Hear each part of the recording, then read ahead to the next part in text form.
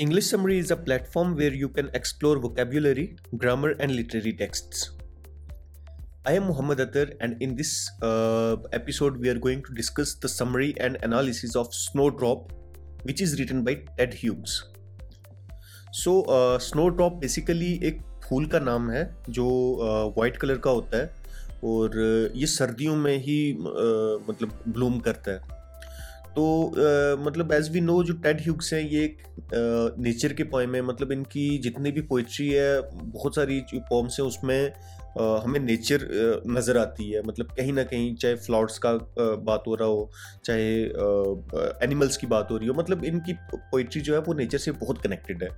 और ये जो पोएम है इसमें भी नेचर के बारे में ही बात की गई है, बट जो पर्सपेक्टिव मतलब जो एक नेचर की इमेज दिखाई गई है वो जो यूजुअल इमेज है उससे बहुत डिफरेंट है। मतलब यूजुअली हम क्या देखते हैं कि मतलब ग्रास बहुत ग्रीन है, फूल खूबसूरत है, लेक बहुत खूबसूरत है। मतलब हमें अक्सर जो मतलब खूबसूरती दिखाई जाती है नेचर की। लेकिन इस पोएम में जो पोएट है वो नेचर का हार्श जो बिहेवियर है टूवर्ड्स एनिमल्स एंड प्लांट्स वो दिखाया गया है इसमें। तो बिल्कुल छोटी सी पोएम है, तो इसको हम डिस्कस करेंगे। पोएट कहता है, now is the globe shrunk tight, कि अब ग्लोब जो है, ग्लोब यहाँ पे रिप्रेजेंट करता है दुनिया को। और मतलब पोएट क्या बता रहा है कि ये श्रंक हो चुका है, मतलब बिल्कुल टाइट हो गया है। तो मतलब वी ऑल नो कि अगर किसी चीज को आप आग पे रखेंगे, मतलब जब वो गर्म होती है तो वो मतलब फूलती है, और अगर आप उसी को मतलब जब ठंडा करते हैं तो वो सिकुड़ जाती है। तो यहाँ पे पोएट कह रहा है कि अब क्या हुआ है, जो ग्लोब है, दुनिया है, वो श्रिंक हो गई है, बिल्कुल टाइट। तो नाउ यहाँ पे क्या बता रहा है, इसका मतलब कि पोएट इसी टाइम लिख रहा है। मतलब यहाँ पे रिप्रेजेंट कर रहा है कि वो विंटर में ही बैठ के विंटर के बारे में लिख रहा है कि जो है वो दुनिया टाइट हो गई है। क्यों? विंटर की वजह से। अब क्या हो रहा है, round the mouse dulled wintering heart, कि मतलब जो इसका माउस है उसका जो दिल है और वो मतलब विंटर बिल्कुल डल हो चुका है। मतलब जो गोल गोल दिल है, मतलब वो ऐसा हो गया है कि विंटर की तरह का हो गया है। मतलब जैसे हम विंटर में हर चीज़ ऐसी मतलब लाइफलेस सी हो जाती है। तो पोएट कह रहा है कि जो उसका दिल है वो बिल्कुल राउंड होके मतलब श्रिंक करके बिल्कुल लाइफलेस हो गया, डल हो गया। मतलब उसके अंदर जान नहीं बची। वो जो चूहा कितना तेज भागता है, बट अब उसके अंदर इतनी हिम्मत नहीं है कि वो चल भी सके, उसको चलने में भी प्रॉब्लम हो रही है। Weasel and crow as if molded in brass।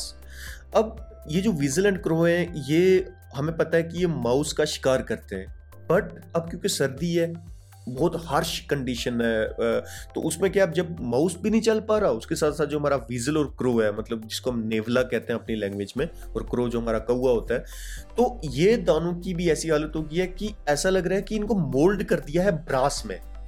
तो जो पीतल होता है ना, मतलब ब्रास शायद पीतल को कहते हैं, उसमें मतलब वो कितना सख्त होता है, लाइफलेस होता है। तो ऐसा लग रहा है कि उनको उसके साथ मोल्ड कर दिया है। मतलब ये इतने बेजान हो गए जितना बेजान जो है ब्रास होता है। क्यों? ठंड की वजह से। तो अब इनके अंदर इतनी हिम्मत नहीं है कि उस माउस का शिकार कर सकें जो खुद से डल होया हुआ है। मतलब अगर ये शिकार कर सकते तो उसका शिकार करना बहुत ईजी था, बट नहीं कर पा रहे ठंड की वजह से। तो पोएट क्या कहता है, move through an outer darkness. अब मतलब वो चल तो रहे हैं, लेकिन बाहर क्या डार्कनेस है। अब मतलब जो डार्कनेस है, क्योंकि जब सर्दियां होती हैं तो उसमें जब इनका मतलब इतनी ठंड में अपने आप को गर्म नहीं रख पा रहे, तो इनके लिए चाहे धूप हो चाहे रात हो, इनके लिए वो डार्कनेस हो जाती है। क्योंकि ना वो चल सकते, ना वो देख सकते, उनका माइंड जो है वो बिल्कुल मतलब एक तरह का बेहोश मदहोश से हुए होते हैं, इनको होश नहीं होता। तो वो ऐसे चल रहे होते हैं, not in the right minds, कि मतलब वो जितने फुर्तीले, जितने एक्टिव हमें मतलब यूजुअली गर्मियों में नजर आते हैं, वो बिल्कुल भी अपने माइंड में मतलब उनका नहीं है, उनका दिमाग चल नहीं रहा। तो मतलब वो बस ऐसे चल रहे हैं जैसे कोई चीज अंधेरे में नहीं चल रही होती, उस तरह से वो चल रहे हैं। मतलब कोई उनको होश नहीं है।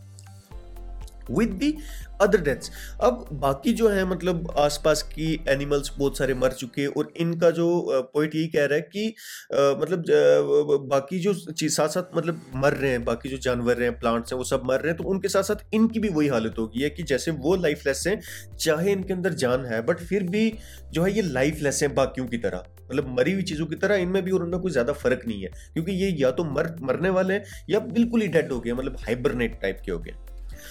अब पॉइंट आ जाता है जो हमारी पोम का टाइटल था क्या, स्नोड्रॉप, जो स्नोड्रॉप का फूल, अब उसके बारे में पोइट बात कर रहा है कि she too pursues her end. देखो शी जो है ये हम वी ऑल नो कि ह्यूमंस के लिए यूज होता है, हम कभी भी नॉन लिविंग थिंग या प्लांट्स के लिए कभी भी शी को यूज नहीं करते। तो यहाँ पे ना इसको पर्सोनिफिकेशन कहते हैं, इस पोइटिक डिवाइस को जो यहाँ पे यूज की गई है कि अगर एक नॉन लिविंग थिंग को, एनिमल्स को या प्लांट्स को अगर हम ह्यूमन कैरेक्टरिस्टिक्स थे तो उसको हम पर्सोनिफिकेशन कहते हैं। तो यहाँ पे पोइट जो है वो पर्सोनिफिकेशन यूज कर रहा है और क्या कह रहा है कि she too pursues her end, कि ये जो स्नो ड्रॉप है वो भी ऐसा लग रहा है कि अपने एंड की तरफ जा रही है, मतलब ये भी मरने वाली है।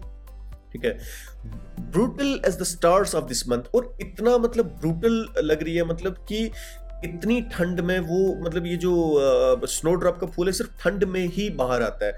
बट ना इसको देख के, जैसे हमारे जो स्टार्स होते हैं इनको हम क्या कहते हैं, अक्सर गाइडिंग, मतलब जो पुराने जमाने में क्या होता है जब लोग चलते थे तो वो स्टार्स उनको गाइड करते थे, मतलब अगर वो डायरेक्शन भूल जाए तो वो कुछ स्टार्स को देख के देखते थे कि हमें किस डायरेक्शन में जाना है। बट यहाँ पे जो है इसको कैसे बताया गया कि जैसे ब्रूटल स्टार्स हो, मतलब ये सर्दियों में चाहे आसमान बिल्कुल साफ हो लेकिन इतना ठंडा होता है कि इंसान मतलब अगर बाहर जाए तो मर जाएगा।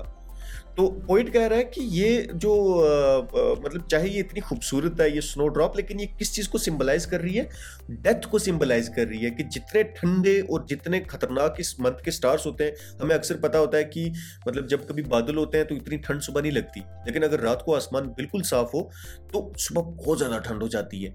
तो इसका मतलब कि जो हमारा ये जो फूल है, ये स्नोड्रॉप का फूल है, ये उसी ब्रूटैलिटी को रिप्रेजेंट करता है। मतलब ये जहाँ पे उग रहा होगा वहां पे ये चीज हमें समझ आ जानी चाहिए कि वहां पे जितनी भी मतलब लिविंग थिंग्स है वो सब मर रही हैं उस ठंड की वजह से।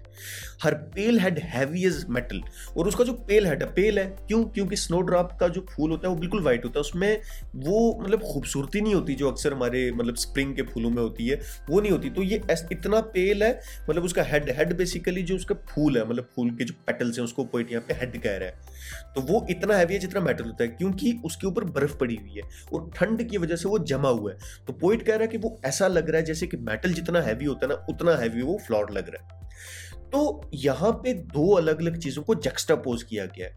तो एक चीज वो आ गई जो मतलब इतनी खूबसूरत है, जो फूल है हमारा इसका स्नोड्रॉप का, लेकिन ये फूल तो है, लेकिन चाहे मतलब हमारी जो अक्सर जो पोइट्रीज होती हैं उसमें फूल खूबसूरती, खुशबू, लाइफ, स्प्रिंग उस चीज को रिप्रेजेंट करता है, बट यहाँ पे आयरॉनिकली ये डेथ रिप्रेजेंट कर रहा है किसकी, जो हमारे एनिमल्स हैं, चाहे वो वीजल है, क्रो है, ऊपर अपना माउस है, ये सब चीजें।